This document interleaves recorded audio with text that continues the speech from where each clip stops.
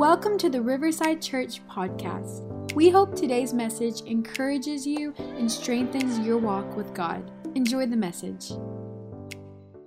And if you'll turn with me in your Bibles to Acts chapter 17, verse 23. And if you don't have your Bibles, you can just look up here and follow along with us.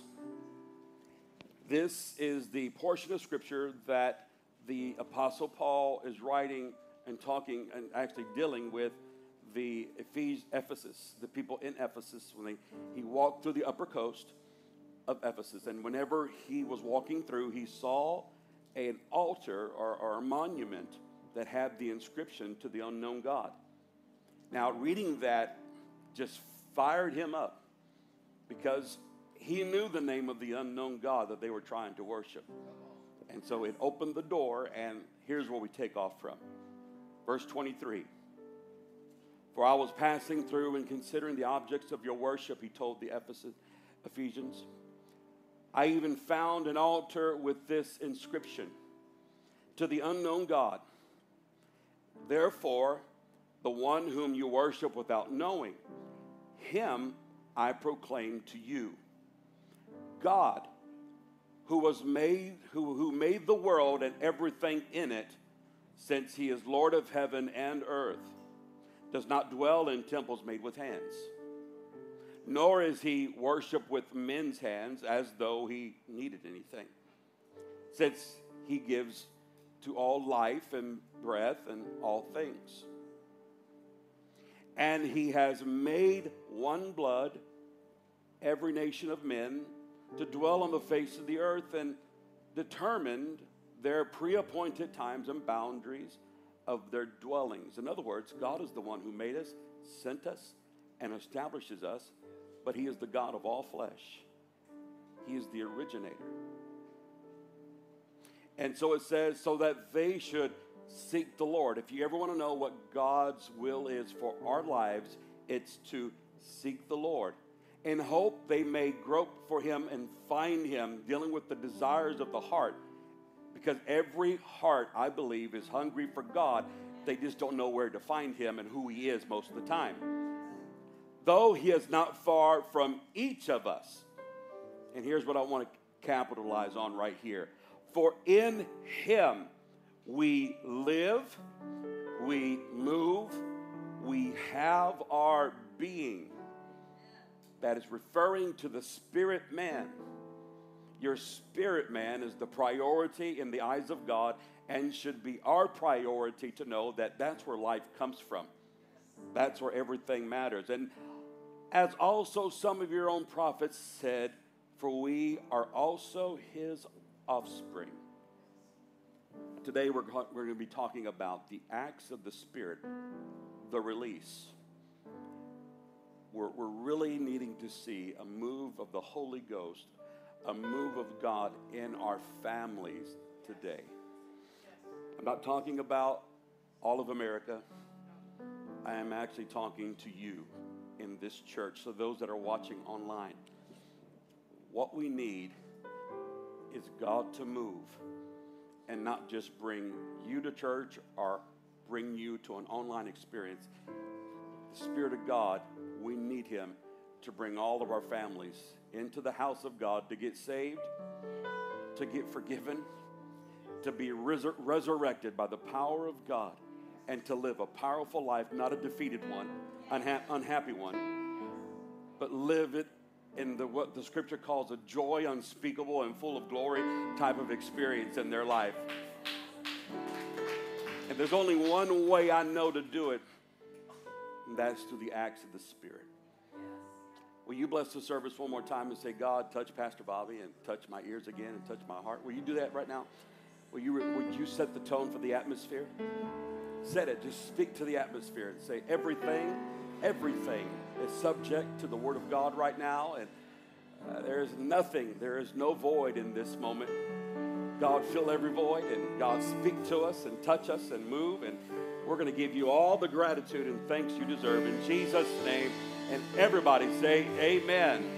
Turn to your neighbor and tell them, turn to your person that you came with and tell them, God still moves.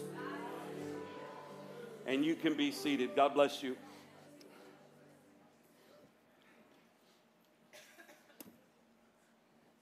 I'm going to briefly mention a reference of something I saw that really stirred me up, and I sent it to our children's directors. And our children's department, I believe they do such a great job. How many of you appreciate them? They do a great job. All the teachers, the Greens, and we've been blessed with a great children's ministry. We've also been blessed with a great youth pastor and leader and his team, and Pastor Caleb, wherever he's at. I think he's actually working on the air conditioning. Shouldn't have mentioned it. Now everyone's going to go, oh my God, that's what it is. What I do know is if anyone's under attack, it's really not you and I, because you're strong. You're of sound mind. How many of you have already made up in your mind that Jesus is real and I'm going to follow him all the days of my life? But there are some that are in limbo right now, and there are some that don't know the difference, and that is your children. And there are those that have grandchildren along with that are very susceptible to lies, being misled, and feeling pressured by other peers. You can look this up. Maybe some of you have seen this already. There's a parody out, and there's a video that you can find on YouTube that was sent to me. And there are two men that are singing a song, and the song is essentially standing up for gay rights and their beliefs and what they feel, and really essentially putting down Christianity. And they make a statement within their song that says, we're coming for your children to convert them. And I'll let you look that up if you want to. And someone sent me this video. I didn't want to put it up here, and I wanted to focus on a couple of things, a few things really. But it got me fired up, and I sent it to our children's department, and I told them, I said, this is what we're up against. This is really why we are here. I want you to know if you have children, if you have teenagers, if your children are already 21 and above, it doesn't matter. We are still going to be here, and we serve the devil notice and all of his disciples that we are coming for our own children and raising them in the fear of God, and we are praying that God protects our children's mind and influence them through godly means, especially through the acts of the Spirit. How many of y'all believe that families should be a high value in your life? I thank God that this church has not always had, our beginnings were very humble. The fact is that if you look back there in the media department, that little area where they control all the online experiences and the volumes and the lighting and so forth, that was actually our Sunday school room. That's where we started. This whole area was our entire church. The youth area was back there, where some of you are in the nosebleed section. This area right over here to the left was our nursery. We only had about 60 chairs out that could fit in here. And we started off very humbly and very small. But God has blessed throughout the years. But I'll never forget the Sunday that our one Sunday school teacher didn't show. And my wife had to fill in for her. And my wife went to the back and got into the room, and all the kids were there. And she said, okay, kids, I don't have anything to teach you. So what we're going to do, I'm going to stand here in the middle, and you are going to lay hands on me, and you're going to pray for me that God will give me a message for you. And as they did, they laid hands on Pastor Dawn and on my wife, and when they did, they started praying with all of their heart. They felt like it was a desperate moment. They had no other options. She was it, and she had nothing. but they felt the urgency of it. Children just have faith. And I'll never forget, this was happening during service while we were teaching here, and Sunday school was right there. The window was there, I believe. And you hear this commotion, like a little rumble. And you look back there, and someone walked in the back, looked inside the window, and all the kids were out speaking in tongues. All of them. All of them. They were all filled. And they were in the corners. They were holding each other, weeping, praying over each other, not even knowing what they were. No one taught them. It was an act of the Spirit.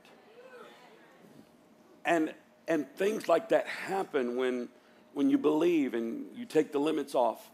The reason why it happened is because my wife unknowingly challenged a group of, let's just say, little people. A group of people that from their perspective, God could do anything. Just like they would believe that their mama or their daddy can do anything. That's why they ask you for things that are nowhere near your budget. And they believe that it can happen. And when you say, oh, babe, we can't afford that, they're like, why not? You can do everything and anything. That's the way children are. So we're dealing right now, we're living in an age, and we're living in a moment right now in our culture where there are some really hard questions out there, and people want to know why. They want to see why. But they wonder why and what causes you to come to church every week. They have intellectually, in some cases, begun to figure it all out and have identified it as just an emotional experience. But you can't fit God into that equation because God is no respect of figures or problems or logic or reasoning. It's an act of faith. It's an experience that you wish with all of your heart that you can just put it in a box or put it within a recipe and feed it to your family and it's done. They got it. They understood it. They sense it, the essence of what you really have, but it's not that easy. It's not like a meal that you describe and then you share the recipe and they produce the same thing or close to it at home and then they get what you're talking about when you say, man, that is so good. When you say God is so good, it's going to be more than just theology. When you and I say God is so good, do people really get it? And I'm here to really defend the faith and stand for the faith, your faith and our faith together in God and say it's going to take more than theology.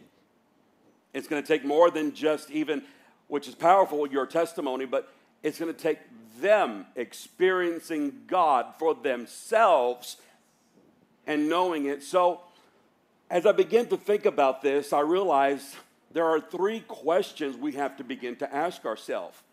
And I put them up here for you in just any form you can answer them. But the first one is, if someone is going to come to you and look to you for influence, and if you're really going to see the Spirit begin to work in your life, if you're going to see the Spirit of God move, and we have to realize this is what it's going to take. This is why you pray. We have made the mistake that we first have to disciple people and then lead them into an experience. I believe that is backwards. I believe that God can move and touch people's lives and they can experience God before they fully understand God. Well, the truth is that's how we all got here probably. But the question you have to answer is, why are you following Jesus? Why am I following Jesus? What causes you to get up on a Sunday morning when you can sleep in on your day off and come to church in a warehouse least for a little bit longer. Someone say, in Jesus' name. What causes you to get up and go? What causes you to want to come on a Wednesday night after you've worked hard all day? Let's go further. What causes you to kneel down in your bedside before you go to bed at night to seek someone you can't see? What causes you to refrain from certain lifestyles that everyone else is involved with, that you choose to abstain from them because you're in love with someone that they can't see? The second one is, how do you know God's real? If someone asked you right now, how do you know he's real? What would your response be? Can I tell you, no matter what you say, it's not good enough? Fact. No matter what you say, it's not good enough. Unless you have built a relationship with that person that they fully trust in you and will buy into your beliefs. That takes a lifetime. It does. It takes a lifetime. In most cases, it's family. That's why family is easier to win to God if they know you. And then God changes you. And they're like, there's got to be a God. Right? That's how it happened to me. My brothers and my sister and my whole family are like, him, pastor? This guy? My little brother? I don't deserve to be up here. And I agree with them. I don't deserve to be up here. I would have been the last choice. Right? How many of you would have been your last choice to, God works in mysterious ways, but that's why he's God, and that's why only he can do it. And the third question is, I have to ask myself personally as well, are you limiting God, and am I limiting God? I think it's only fair for me to begin to answer these three questions very briefly and speak from my perspective. And maybe that'll help you, because I think unless you find the why, the what will always be a mystery. What do I do? What do I believe in? What's the answer? What is it? People have a lot of questions that aren't answered, but you have to ask the right question to challenge yourself. We have to begin to start asking ourselves the question, and not everyone else. So I start with myself. First of all, being raised in a religious church, I knew that being there was a good thing. I wasn't raised in a church like Riverside Church, but I started off as a child, like many of you, being raised in a denomination that you knew. When you went to this church, you had to be quiet. If not, you got to, don't worry, I'm solid. If you didn't be quiet and stay still, it was the toughest thing you ever had to do. I knew what to do. I knew what not to do. I knew who to honor and who to respect. And where I grew up, if you didn't shake the preacher's hand before you left the church, you were cursed. Especially if you didn't get your hands wet and touch your forehead. It was a no-no. That's their tradition. So I understood who the leader was, but I didn't understand spiritual authority. So my experience with God was just, okay, let's go to church. We did our bidding. Lord, we did you a favor.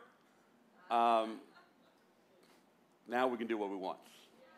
And we'll just do what we want and come back and push reset. And then go out and do it again and come back and push reset. That's religion, by the way. Why am I following Jesus? I have to give credit to the people who I looked at in my life that had an experience and knew him. And I watched them. Then I asked them questions. The Bible has a lot to do with it, but because I saw proof in someone else's life, it caused me to become curious. That's why your life, that you live is your greatest testimony. Your life that you live is your greatest testimony. You have to keep yourself in the love of God, in the presence of God, not just for yourself and your own salvation, but for the sake of your family. You have to live the life. I watched his family, and I saw them. They didn't have a lot of money. They weren't the most influential in the city, but they were happy all the time. Their kids, they were happy. They didn't have a lot of toys. They didn't have all the finest, clothing, and they were happy. And it was just a great example. So I asked them for help, and they then brought the scripture because I asked them, and he showed me something. But when I put my faith in the word, God met me there. That's why I followed him, started following him, because I invested into their source. Not my source, their source. I believed in it because it was working for them. Someone has to see God in your life. If you want, can I tell you how to win your children and keep them saved? And can I tell you how to win your family? Can I share with anybody? Live the life. Not the rules and the regulations, but the love of God. The interaction with the Spirit of God and showing and having mercy and having compassion and being long-suffering. And sometimes it's not what you say, just sometimes it's best to keep your mouth. Not to say, I can't say it, not to say it. There is so much to your life. And then, how do I know that he's real? Because the Holy Ghost, the Spirit of God, began to interact with my faith on a regular basis. Curiosity got the best of me. I wanted something good and better for my family. Anyone who lives for God simply wants the best for their family. They care about their children. They care about their loved ones. They care about their marriage. They care about their relationships with their mother, their father, their grandmother, grandfather, whoever it may be. We have really an inherited frame of thinking about long-term relationships and developments. Anyone who lives life for the moment misses out on the bigger picture and the plan of God. Now, we can't worry about tomorrow, but we have to consider the repercussions and the results of what we do today. And so this is where the scripture says, this is the day the Lord has made. I will rejoice and be glad in this day, not tomorrow. I can't live off of yesterday, but right now we have to take advantage of this moment right now. There's no better time to build and change the future than the present time right now.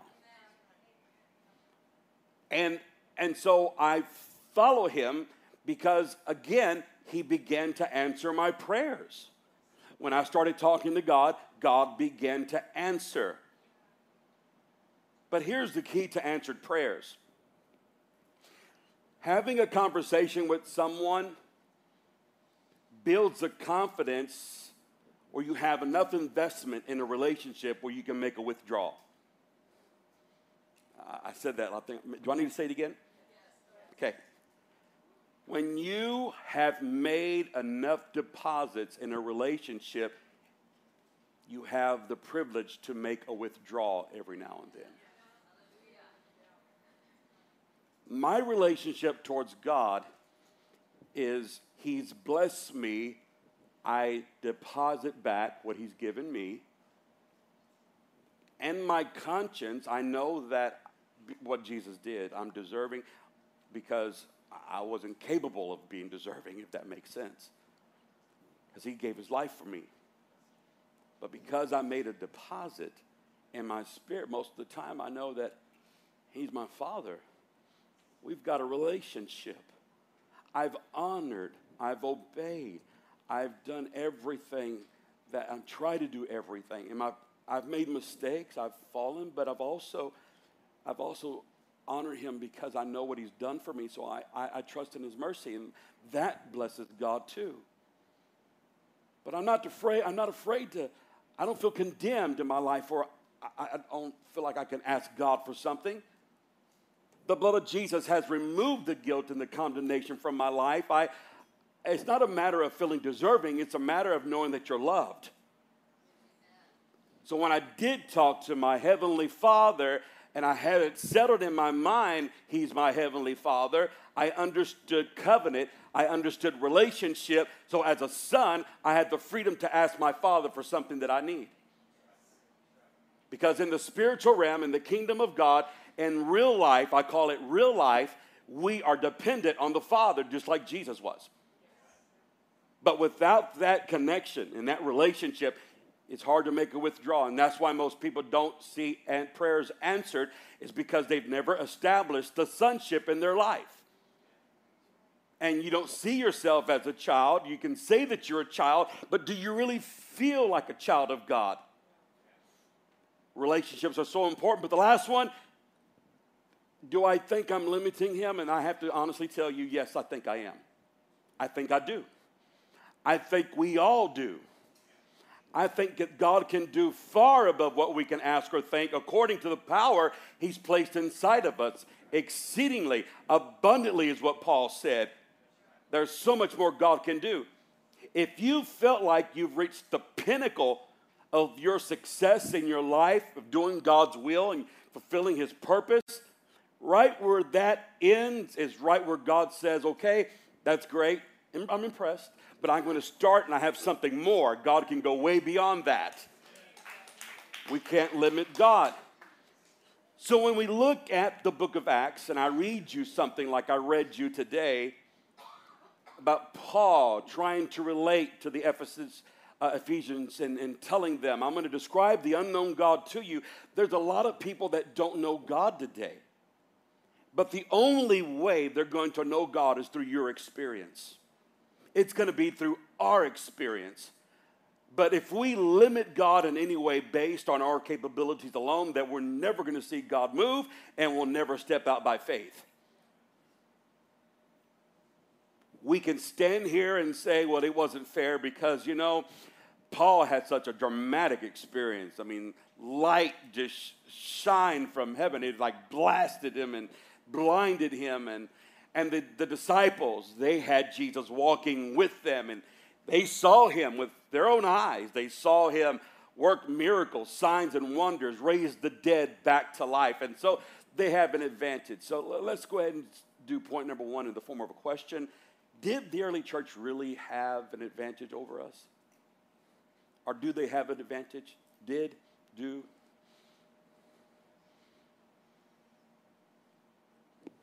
How many of you have ever thought in your mind, well, that was necessary for God to do such great miracles back then to establish the church? You never said it, but you thought in your mind, maybe that's not for us right now, like it happened for them. Now, don't raise your hand for that one, okay? How many of you, but how many of you have been intrigued by what you've read in the book of Acts? How many of you have read the book of Acts? Okay, wonderful. Thank God. So you know what I'm talking about.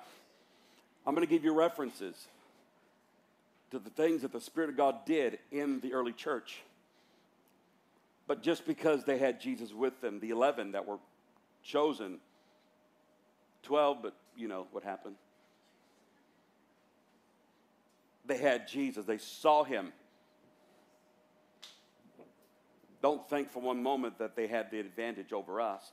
And those miracles and signs and wonders and things that happened in the scripture weren't just for them. Just because God was establishing the plumb line, like every good builder does. How many of you know that, you have to get things leveled when you begin to build a house?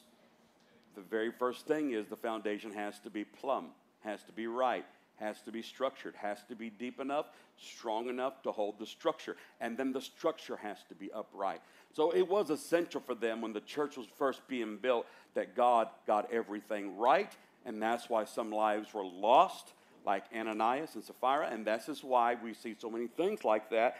But are we limiting God to think that the church has already been built and that's it? The church has not stopped being built because you are the church and God still has souls to save. So I want you to think about this for one moment.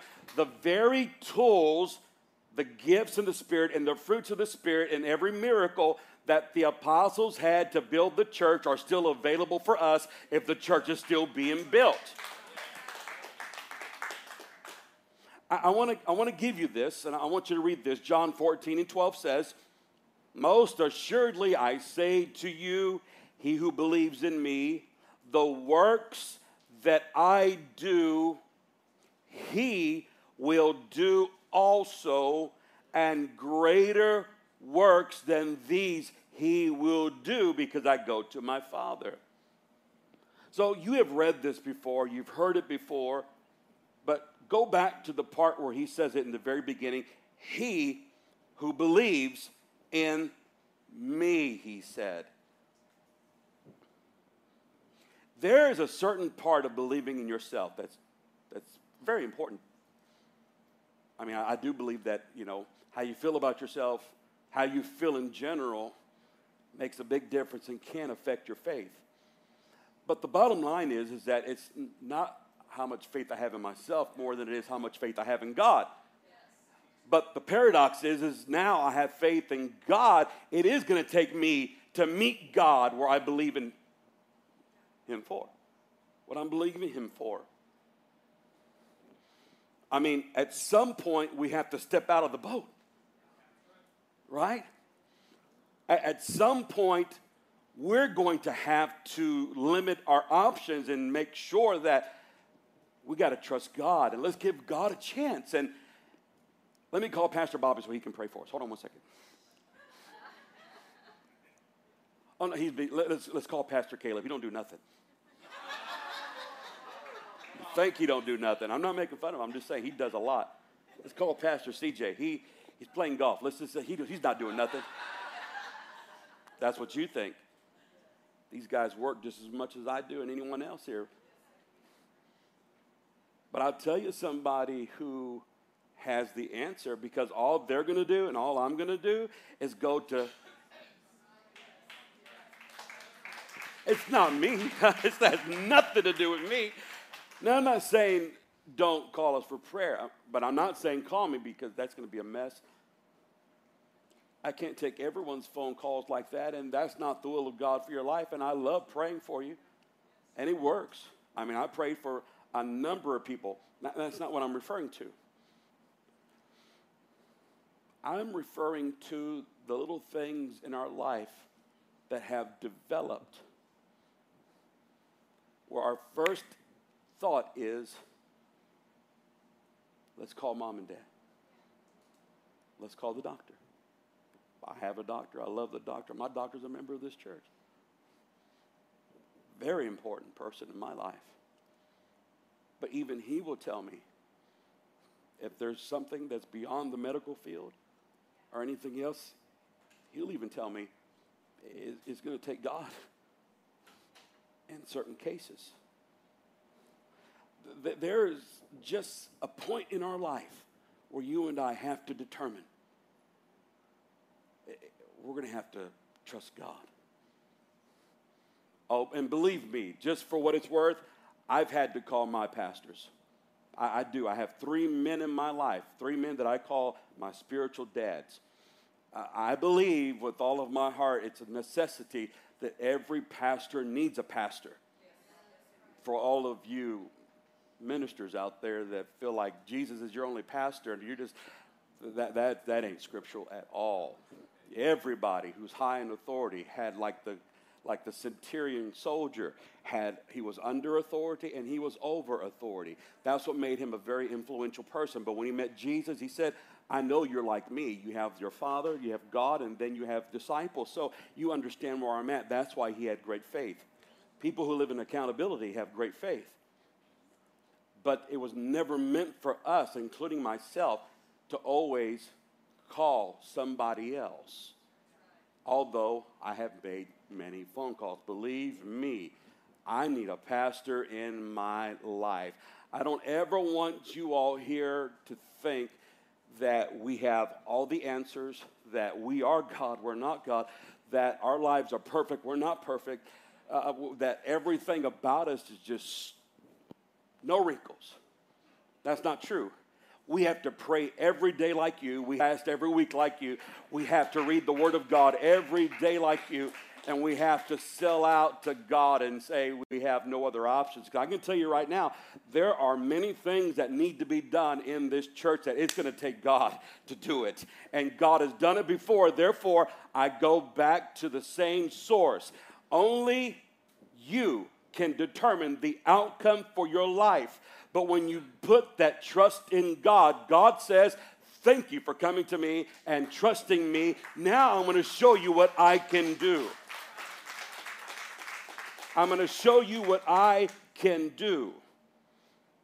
But the disciples had Jesus with them. That's like having a personal trainer. True. True. I mean, Thomas had enough guts to say, you know what? Listen, guys, you saw Jesus. I want to see him for myself. I want my own experience. I want my own experience. And listen, and Jesus appeared in John 20 and 29. Jesus appeared, and then Thomas touched him, and he believed. And Jesus said to him, Thomas, because you have seen me, you have believed. But blessed are those who have not seen and yet have believed. So I'm going to drop this thought into your memory bank, and maybe you can reflect on it later, but could it be that because they saw Jesus, they limited their faith? Could it be because they saw him do certain things that that's what they had the faith for, was just those certain things? Versus you and I, who've been blessed with an imagination, who understand by reading the scripture, not only did God do that through the life of Jesus, but he did everything else that we can see and hear of right now, and we've read about it, but then our imagination takes over and says, if God made all of this, if God created the heavens and the earth, if God did what he did in the book of Acts, and our imagination has no limit, then could it be that what Jesus meant when he said, greater the works?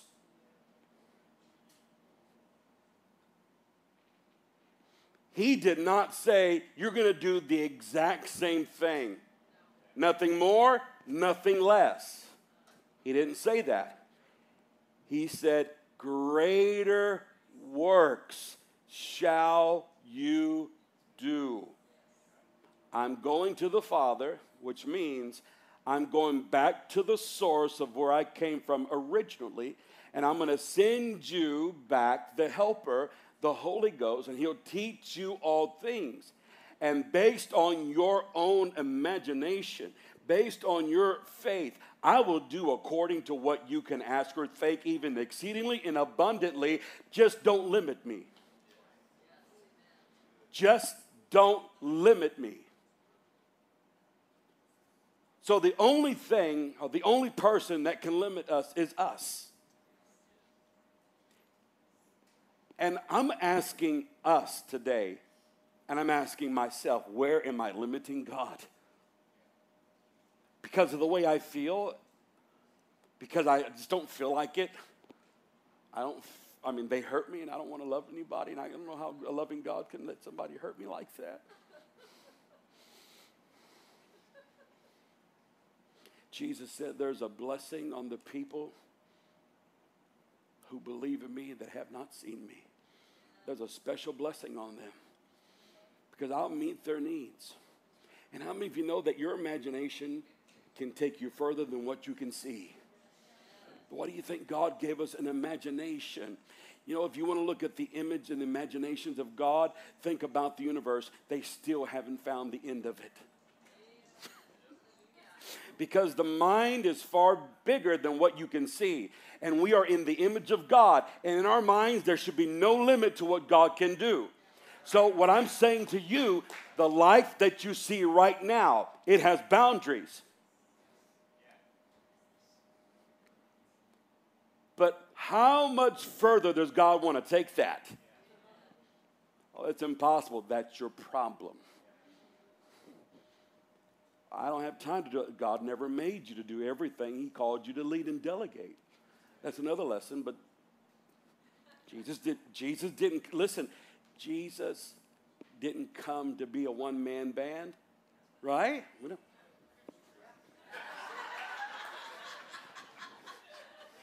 know what that was? Never mind. The accordion. But anyways, Jesus didn't come to be a one-man. Jesus chose 12 to help him, and the scripture says they turned the world upside down. It didn't say that about Jesus. I'm not trying to put and limit the power that the Lord had. I'm simply saying it was God's will for his children to exceed and do better than what he himself could do. I'm going to, case in point, how many of you have children and you want them to do bigger things than what you did, better things than what you did, and the reason why you're working hard right now and sacrificing so much so they can have a better chance at life to do more? You know what I looked at the other day, CJ? On YouTube. I don't know if I'm first or second, or I don't know if I'm third or second or third on views, but this dude's number one. I mean, I don't know where we're at. I mean, it's not a competition. I understand that. But when I saw his views, I'm like, what the heck, man? No, he thinks he's all bad. I know what it is because he's taller, right? You know. The cameras don't know. They can't see a thing. Maybe I'll get 10 more views. That's God's will. I think I'm last, but anyways, I don't care. My point is, they're going to do greater things than what I can do as a pastor by myself. But my faith has to be released. And here's a word for somebody. I just feel like I need to give it to somebody because I'm on this trail for a reason. I don't know who you are. I don't know what you're dealing with. This is for a business person. I feel it in my spirit. You need to start trusting others and let them mess up and make mistakes because they'll never learn any other way. But if you don't start delegating, you're going to wreck your health. And that's not God's will. Because God will send you the right people. That's the way this works in the kingdom. So start praying, God, again, I can't get off of it. God, the people that God sent to you already are gifts. And you have to pray that God would develop their giftings. And if you don't pray enough for them, as Paul said, I have no greater joy than my children to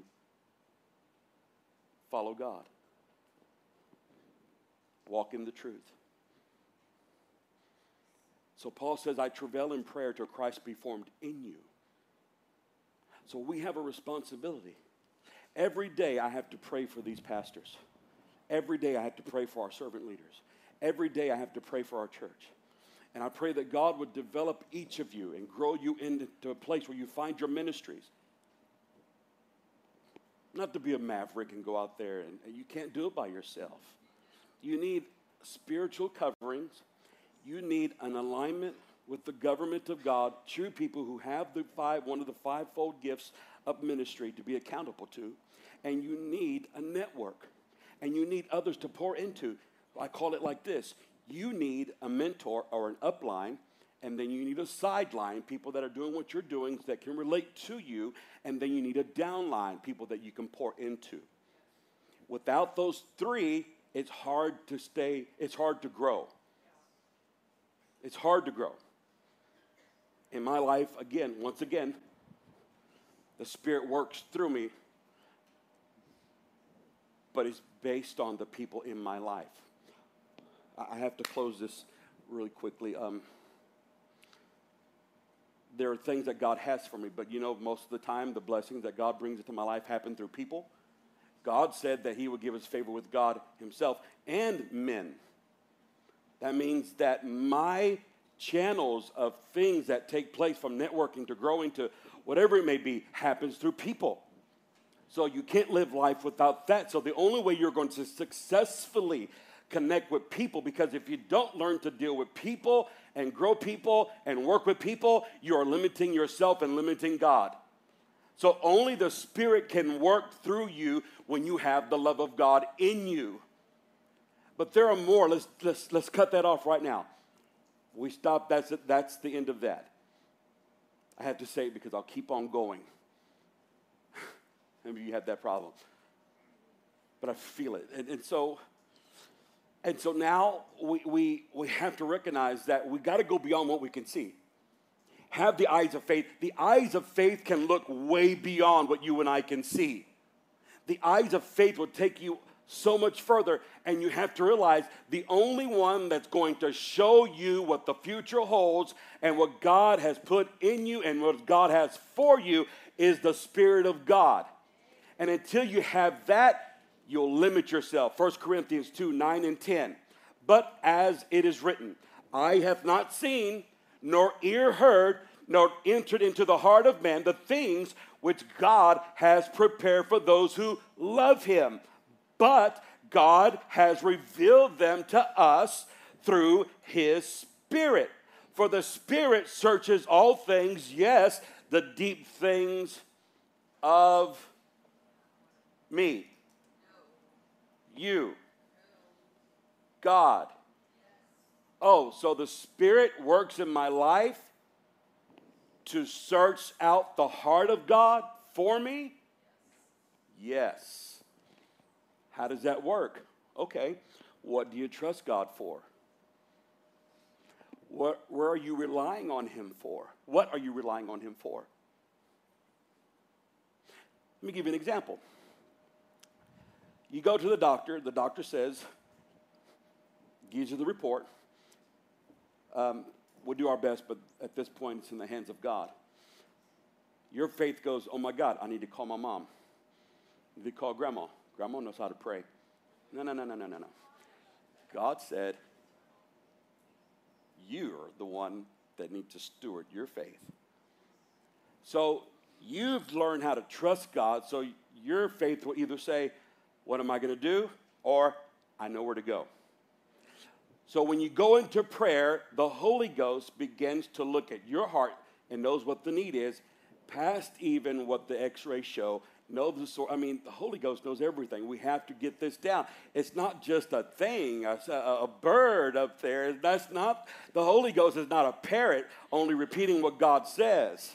No. The Holy Ghost is the presence of God, the very essence of God himself that sits in and resides in your spirit and sees everything.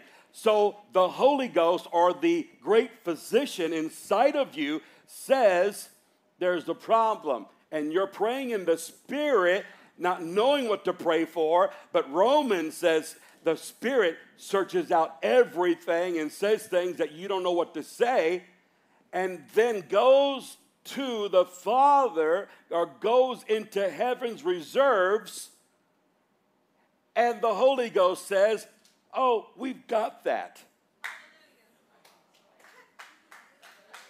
We have that. We have a cure for that.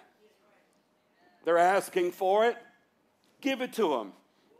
Your faith just took a withdrawal, made a withdrawal from the riches of God's presence, which are limitless. I feel so sad. I'm worried about what's going to happen. We have no money. The bills are due. I got to call mom.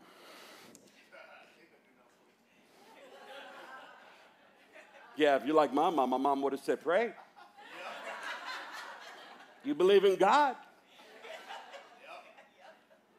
I cast a demon out of a lady one time, and when I cast the demon out of her, I called my pastor because it came to my house the next day and woke me up out of my sleep. Because I cast it out of her, it came to my house to try to get me. I was just growing up in God. I didn't know how to deal with them, really. And I'll never forget, I woke up, and there was something on me. My wife woke up. She goes, oh, my God, what is on you? I said, that spirit is trying to take me out. I felt it. And I called my pastor. You know what my pastor told me at that time?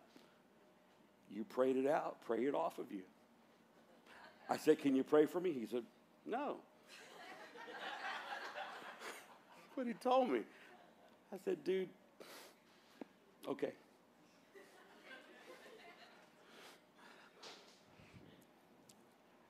Anything you have need of, the Spirit searches the things of God to retrieve it for you. The Spirit says, we have that, we can do this, we have that. I mean, like a surplus, everything, unlimited. And God says, I can do that. But let me tell you why the early church was effective. Here's the last point. Are you ready? How many of you are getting this right now? Okay, trying to slow down, but I got to hurry. I'm past time. Point number 2, the reason why the early church was effective is because the early church had less options. That's why. We are blessed in America. In America, and right now in our life, we have too many options. And the options we have to choose our social standing, we are pressured by the culture to live a certain way and feel like we have no options or no one's going to like us.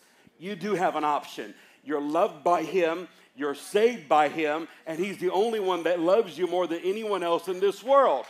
So I think pleasing God is more important than pleasing people. You do have an option. Each day, did you know this? Each day in the United States, watch this, food is wasted. Let me write this. Let me get this down. Here's what it says. I looked it up. This was in 2017. 1 pound of food is wasted per person every day, which back then it was the equivalency of 103 million tons in the United States. Thrown away. Now, when I say wasted, I am saying that the grocery stores are throwing food away every day because we have too much. Every day. I mean, look, I've never starved in my life, and you can see that. No one's ever in my defense, I've lost 61 pounds so far, but wasn't expecting that.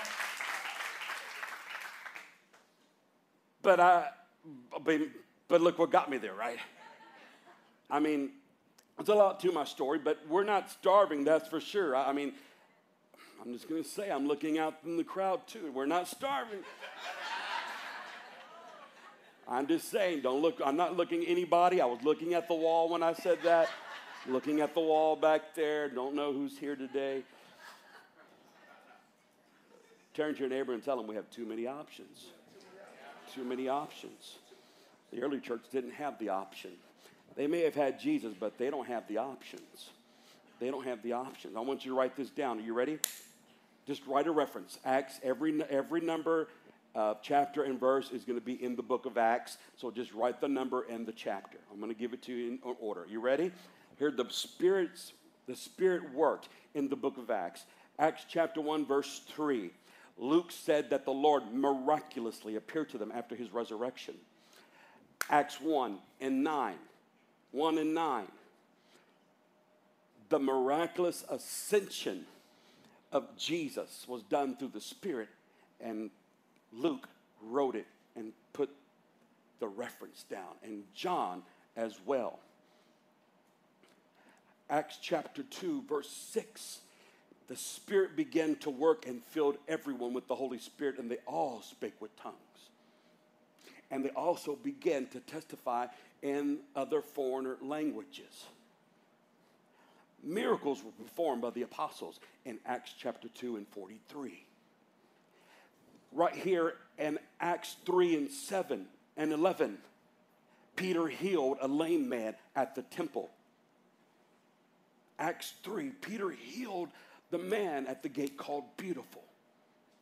Acts 5 and 10, Ananias and Sapphira, they were slain by the Lord. The judgments of God fell down because the Spirit was keeping the church pure in the beginning. Signs and wonders continued to be done by the apostles in Acts chapter 12. Peter healed many from various cities in Acts 5 and 12 through 16. The prison doors were opened by an angel in Acts chapter 5, verse 19. Why were the prison doors open to Peter while he was in prison?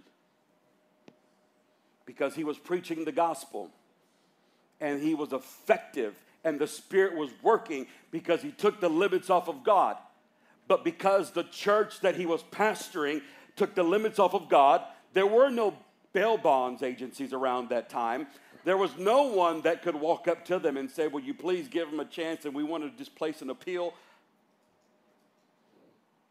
No lawyers like there are today.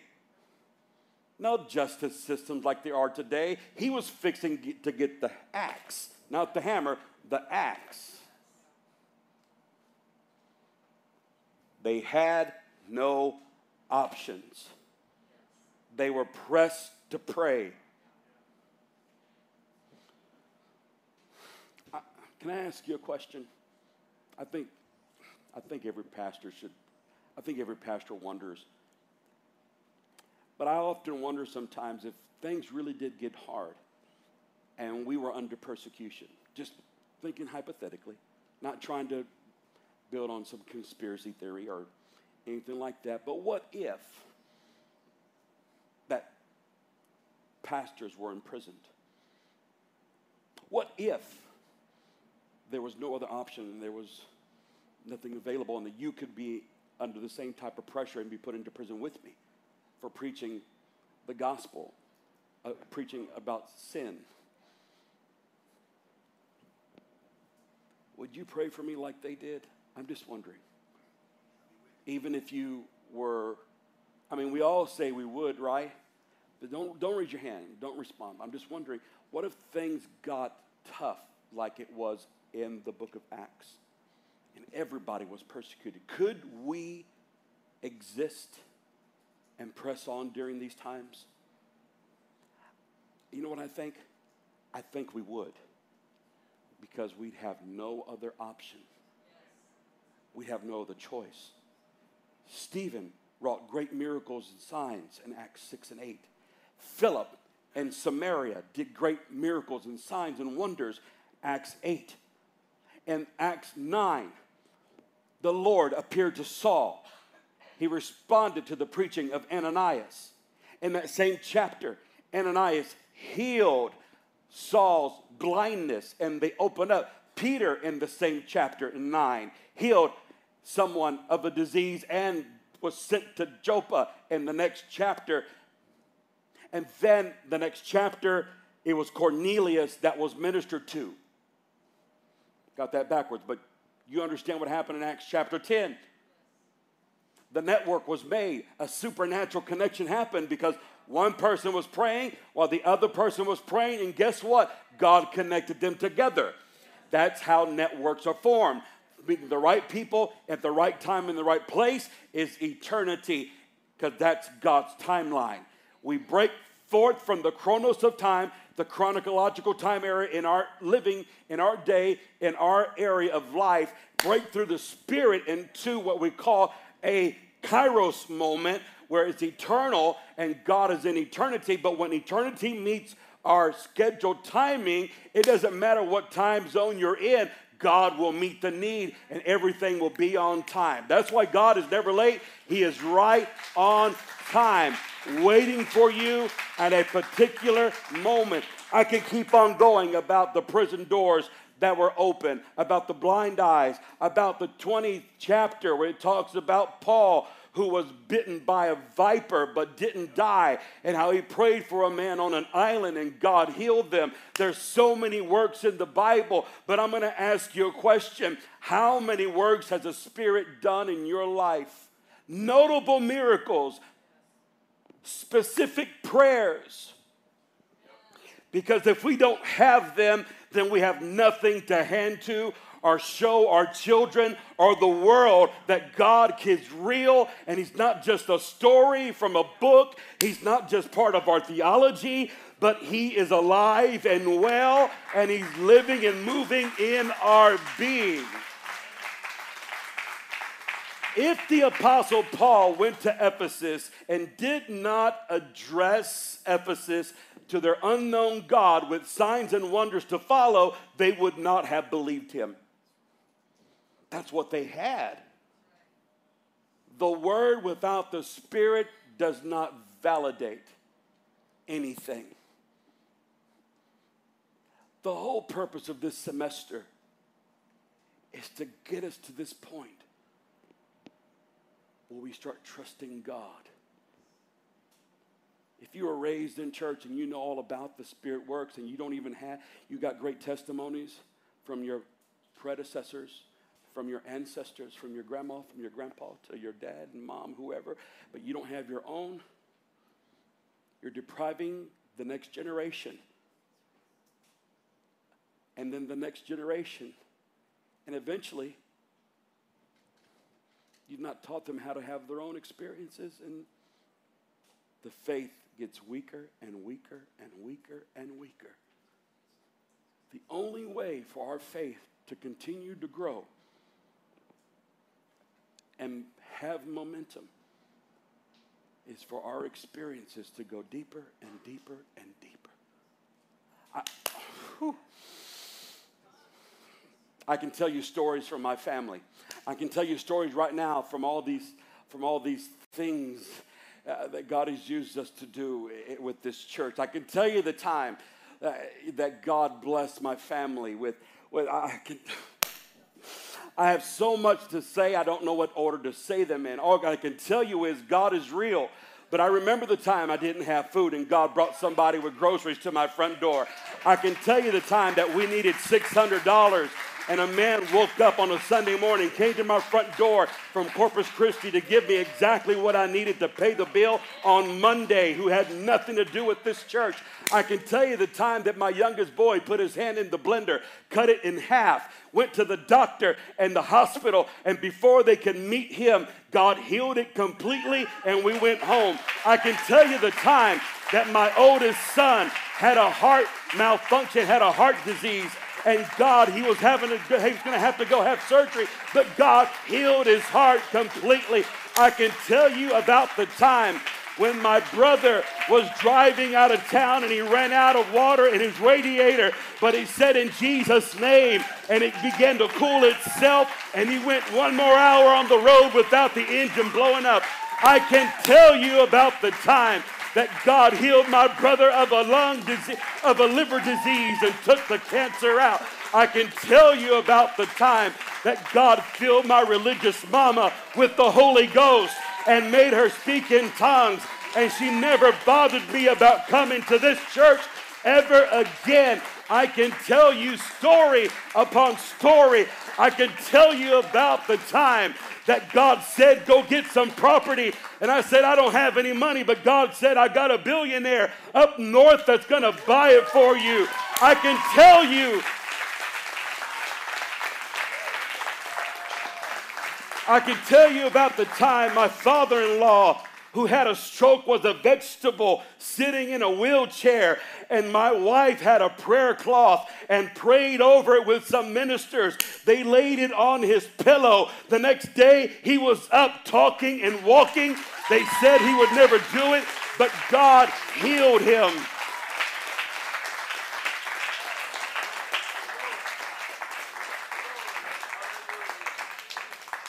I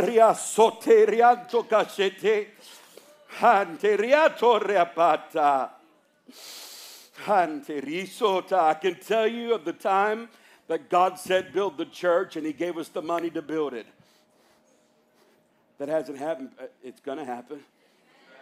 Oh, I don't know about that, Pat. He did it for the property. Why can't he do it for the building? Spirit works. Logically, that don't make sense, but faith it does. Faith it does. God can do anything you ask or think. What's on the line here? What's at stake here? I'm going to tell you what ought to get your blood boiling and your spirit moving. I close with this one thought. Here's what's at stake right here, right now. If we don't start trusting in God, we're going to lose our families and our nation. They're not asking us for theology. That comes later. They're asking us for evidence. If losing your children means nothing to you, then God bless you. Losing your grandchildren, yeah, I'm telling you right now, they need to see the Spirit work in our lives. Our prayer, and when we were getting there, I walked up to somebody right before I stepped up here. I said, it's going to happen. It's happening right now. See, this church has gone through cycles and moves of the Spirit. And I tell you why. Here's why. Because God has given us growth spurts throughout the years. And once we get growth, everyone starts to have a new experience. You can all stand to your feet here this Sunday morning if you like. New people come in from different backgrounds. What's beautiful about this season right here that we're in is that we're getting people from unchurched backgrounds. Some of you weren't raised in church. You may have visited your mom or dad's church or somebody's church, but you really weren't grazing in fields that you can grow in and feel safe in and rest beside still waters. You haven't found that place, that pasture. But God brought you here to grow and develop. And when we get new people coming in, it's like the Spirit of God. It's like the Spirit of God slows down for a moment to let everyone catch up. Then we go again. New people come in, we kind of just go like this, teach and slow down. But we're like right here right now, going up. And it will continue to grow. And we'll begin to see more miracle signs and wonders. Now, I can get all Pentecostally up here and start, I mean, James Brown on you. I know how to spit on you. I'm so good, I can spit 3 rows down. I'm not that good. But you'll never walk out changed. And there's moments for that, and get excited. We've never built this church on hype. We've built it on intimacy.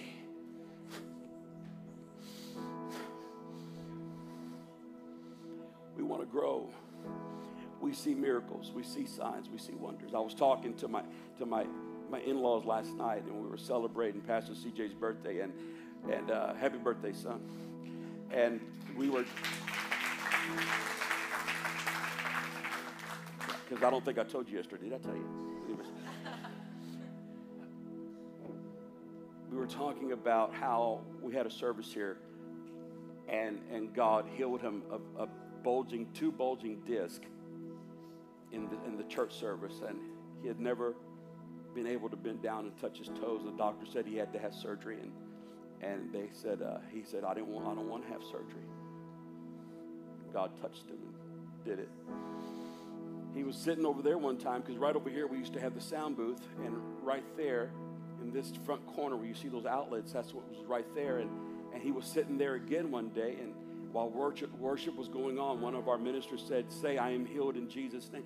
And he said it, and God instantly took spots out of his lungs. The doctor said he had lung cancer, possibly. When he went back to the doctors, it was gone. Amen.